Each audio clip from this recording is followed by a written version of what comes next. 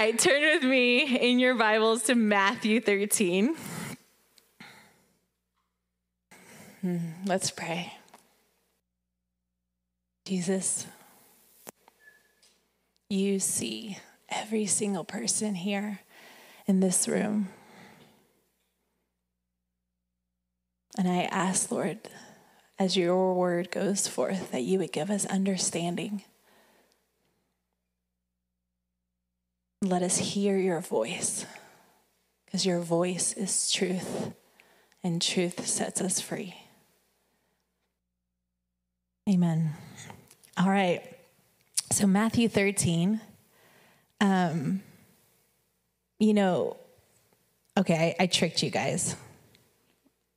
We're going to go to Matthew 13. Mark it, because we'll come back. Let's go to Revelation 3:17. I've actually preached out of this before, which doesn't bother me. But if you're like, oh, Sasha, you've already talked about this, I'm like, sorry. I think Paul said somewhere in his epistles, he's like, I don't care that I'm repeating myself. It's good for you. So I think it's good for us to hear it again and again. So this is, his letters to the seven churches and Laodicea. Let's start in verse 14. And to the angel of the church in Laodicea write the words of the Amen, the faithful and true witness, the beginning of God's creation. So you have to set this up. Like, God is true. He is truth. And he is giving an account of the churches. So he's not off. He's not giving his opinion. He's not, shooting randomly here. He is the true witness. So he is bearing witness to these churches, and what he says is true. Very simple, but, in this day and age when you have, judges bringing confusion, this is judge who is faithful and true.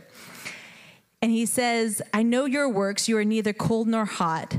Would that you were either cold or hot. So because you are lukewarm and neither hot nor cold, I will spit you out of my mouth. For you say, I am rich. This is where I want to key in. For you say, I am rich, I have prospered, and I need nothing. Not realizing that you are wretched, pitiable, thank you, or something. Worthy of pity. Here you go. Poor, blind, and naked. I counsel you. I love Jesus because he not only brings a rebuke, but he brings a remedy. He's never going to leave you high and dry. He's not pointing to a wound to laugh at you. He's pointing at a wound to heal you. He wants to bring healing. That's who he is. But he's giving a true account. He's saying, we, the church, are saying, oh, I'm rich. I'm good. I have no need. And he's saying, you're wrong. You have great need, and you're poor, and you're naked, and you need me. So come to me. And he says, come to me. I counsel you to buy from me gold refined by fire, so that you may be rich, and white garments, so that you may be clothed. And I paraphrase that, garments, so that you may clothe yourself, and the shame of your nakedness may not be seen, and salve to anoint your eyes, so that you may see. So now let's go. There's this eye salve. Let's go to Matthew 13.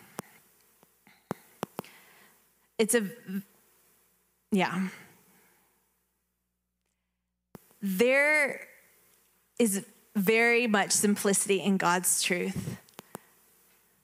And sometimes in the simplicity, our pride resists it. So Matthew 13, let's read. Starting in verse 10. Then the disciples came and said to him, why do you speak to them in parables? And he answered them, to you it has been given to know the secrets of the kingdom of heaven, but to them it has not been given. For to the one who has, more will be given, and he will have an abundance. But from the one who has not, even what he has will be taken away. This is why I speak to them in parables, because seeing they do not see, and hearing they do not hear, nor do they understand. So he's again addressing this eye problem and this ear problem. So you can say all day long, I have sight and I have hearing. You're hearing the words that I'm saying. But what he's saying is like, you're hearing it with your physical ear, but you're not actually understanding it with your spiritual heart, your spiritual ears, your spiritual intake. And he's saying, those who are my disciples hear and see, but those who are not can't hear and can't see. And then he reads Isaiah, you will indeed hear, but never understand. And you will indeed see, but never perceive. For this people's heart has grown dull.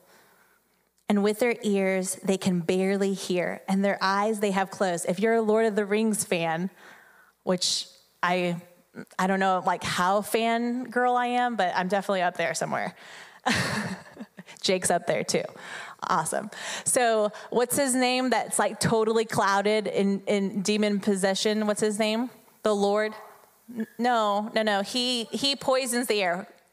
Boromir. Theoden. It's Theoden. Basically, this guy is just covered in like, almost looks like moss, like algae from the ocean. That's what it feels like. And Gandalf the White comes in and speaks light, and he is transformed, and it's like he comes out of this dross. That's what I think of when I think of the dullness that's on the church. The dullness that you can't hear. You're so poisoned by the enemy's confusion. You can't hear what the Father is saying. But let's go to verse 16. But blessed are your eyes, for they see, and your ears, for they hear. For truly I say to you, many prophets and righteous people long to see what you see and did not see it, and to hear what you hear and did not hear it. Okay, so there's just a dichotomy here, that there's hearing, you're hearing what he's saying, and as he's speaking in parables. You're hearing the story of the sower, and you're like, oh, that's a great story about a gardener and a seed, and you're like, thanks, Jesus, I feel really good. And then there's the disciples, they're like, oh, he's talking about a spiritual reality, and we got to take care of our hearts. So that's where we're going to go, because that's where I want to land today, is that I want to encourage us to be diligent gardeners of our heart. That's my point today. So let's go to the parable of the sower. He says, hear then the parable of the sower. When anyone hears the word of the kingdom and does not understand it, the evil one comes and snatches away what has been sown in his heart. This is what was sown along the path. As for what was sown on rocky ground, this is the one who hears the word and immediately receives it with joy. Yeah, I'm tracking with you, Jesus. I gotcha. And then it says, yet he has no root in himself, but endures for a while. But when tribulation or persecution arises on account of the word, immediately he falls away. So 2020 comes, the world gets shaken, and we're forgetting the word of God. But he does that to reveal your foundation flaws. Again, not so that you're like, oh, darn, my foundation is cruddy, but so that you can turn and repent, and so that you can rebuild that foundation on the rock. So that's what he's saying. Don't receive my heart, my words with no root system. When tribulation or persecution arises on account of the word, he immediately falls away. As for what was sown among thorns, this is the one who hears the word, but the cares of the world and the deceitfulness of riches choke the word, and it proves unfruitful. I have been feeling this. The word, you're spending time in the word, you're being with him, but it doesn't take root because you're so concerned about what's going on out there. And the deceitfulness of riches. What do I need to do with my money? What's going on? Just like what Jackie said, anxiety is trying to take the place that the Lord is meant to keep.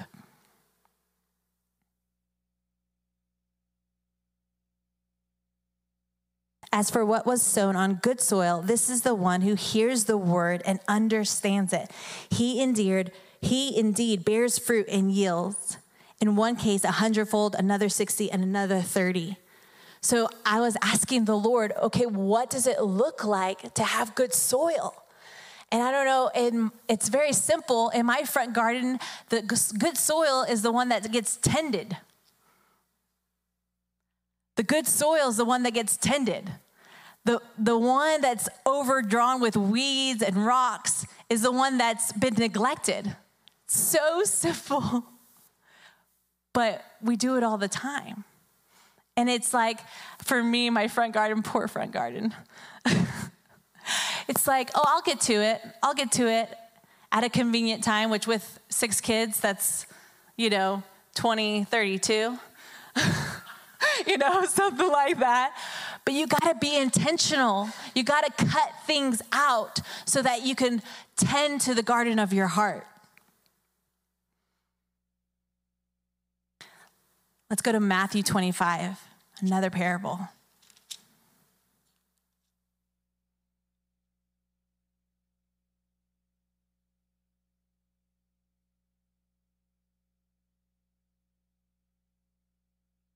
All right, verse 1. Then the kingdom of heaven will be like 10 virgins who took their lamps and went to meet the bridegroom. 5 of them were foolish and 5 were wise. For when the foolish took their lamps, they took no oil with them. But the wise took flasks of oil with their lamps. As the bridegroom was delayed, they all became drowsy and slept. But at midnight there was a cry, "Here is the bridegroom, come out to meet him." Then all of those virgins rose and trimmed their lamps, and the foolish said to the wise, "Give us your oil, for our lamps are going out." But the wise answered, saying, "Since there will not be enough for us and for you, go rather to the dealers and buy for yourselves." And while they were going to buy, the kingdom came, and those who were ready went in with him to the marriage feast, and the door was shut. I have preached on this, but we were just talking in Revelations 3:17. What does it say? Go buy for yourselves. This side of eternity is when we get to choose what we buy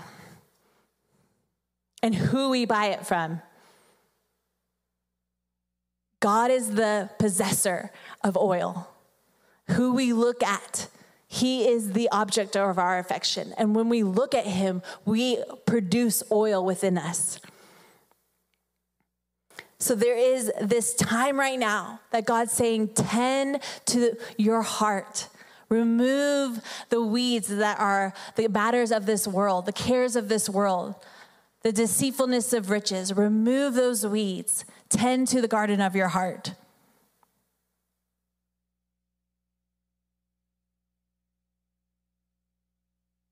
And then I'm just going to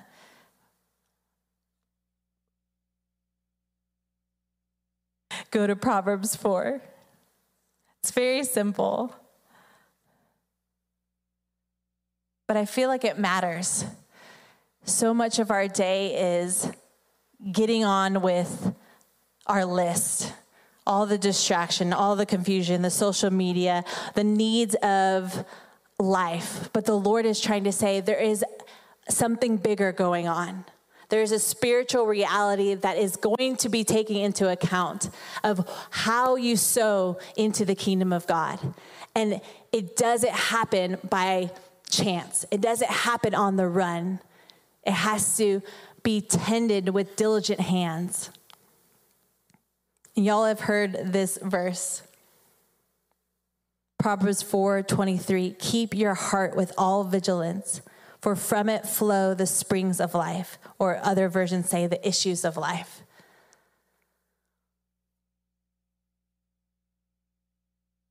So I know that the Lord has been highlighting to me, Sash, it takes intentionality.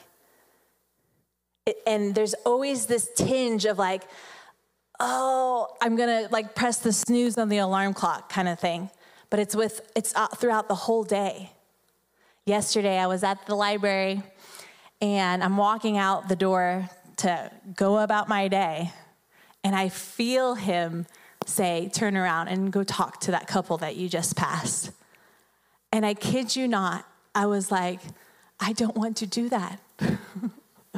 And it was almost like I patted his hand away. And I just can't imagine how many times we do that throughout the day. No. Later. But we're doing that to the Lord of Lords, to the King of Kings, who's asking for our attention, who's asking for our affection. And what happens if you have children, you know this, if you do this long enough, what happens? They stop. You no longer feel his tug. Come away with me, my beloved. Come away with me. Come spend time with me. But I gotta see to this and this and this and this. And we become the God of our world. And we remove the hand of the God of the world. Anyways, thank God I actually did turn around and do that thing that I didn't want to do. And it was a blessing, always. But I wanted to go to my day, and I wanted to be comfortable, and I didn't want to start a conversation with people that I don't know. But I told her, I said, but he's my Lord, and I want to do what he's asked me to do. I want to be faithful to his voice so that he can trust me the next time. I want to gain his trust so that, like Matthew 13 said, I'll know his secrets. Proverbs 4:23, one more time, and then we're just going to pray. Keep your heart with all vigilance, for from it flow the springs of life. So as I spoke and as I read those words, I want us to ask ourselves, what is crowding out the word of God, bearing fruit in our lives? But Sash, even in my motherhood of 6 kids, it's easy to be like, oh, but God, I have 6 kids. He's like, I know, I gave them to you. He's like, why don't you ask me for grace? Why don't you ask me for what that looks like to tend to the garden of your heart? He knows your situation. He knows you're rising up and you're going down. Ask him. He's not looking for you to do it the way that Sasha does it. He's looking for 100% response from you. And you know when you do this, and all he's asking is that you would do this, that you would take his hand and follow, not swat it away. Will y'all stand with me?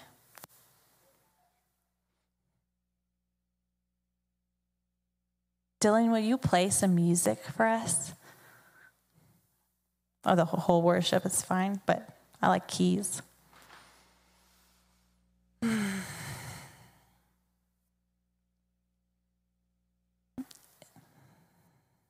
Jesus, I just thank you that the gospel is simple.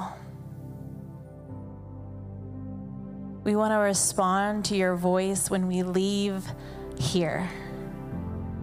When we wake up and the world feels more real than your world. But we want to invite you in. We want to hold your hand. We don't want to swat it away.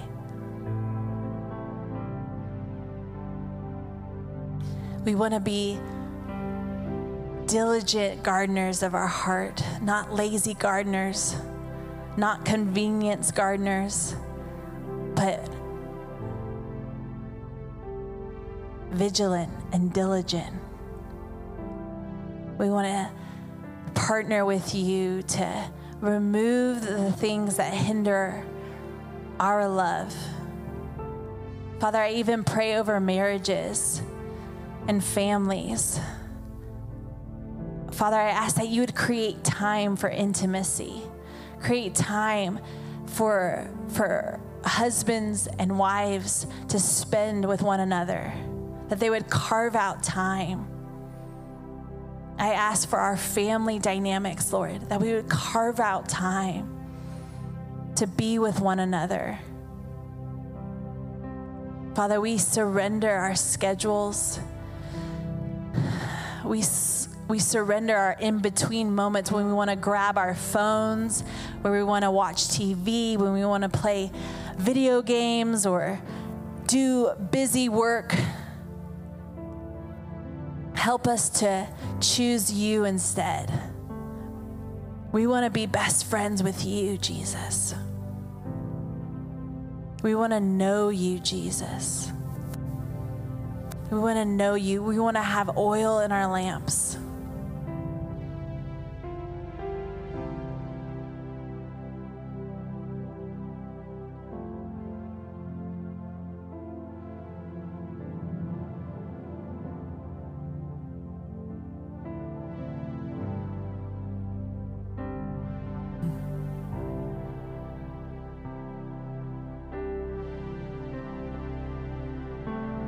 If you feel distracted or you feel numb to the voice of the Lord,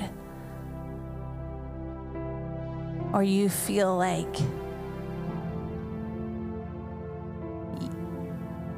that you just don't long for him anymore,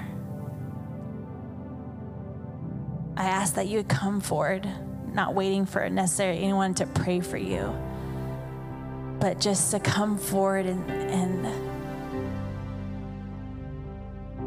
say, Jesus, return me to you. Give me singleness of vision.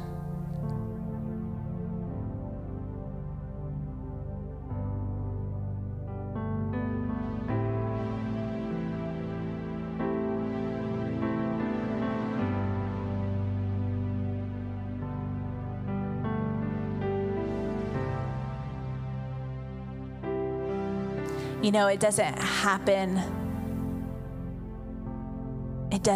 on the run. It doesn't happen because you're in the right space. Well, I listen to the worship music and I read all the good books and you know, I'm at church on Sunday and I think I'm doing the thing. It doesn't happen like that. You have to engage in conversation with Jesus. Hear, O Israel, hear him. Receive his words. Tend to the garden of your heart.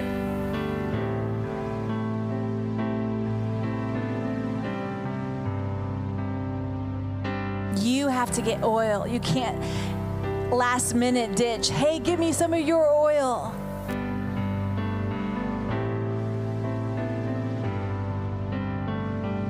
So Jesus, we just set our hearts to get oil this week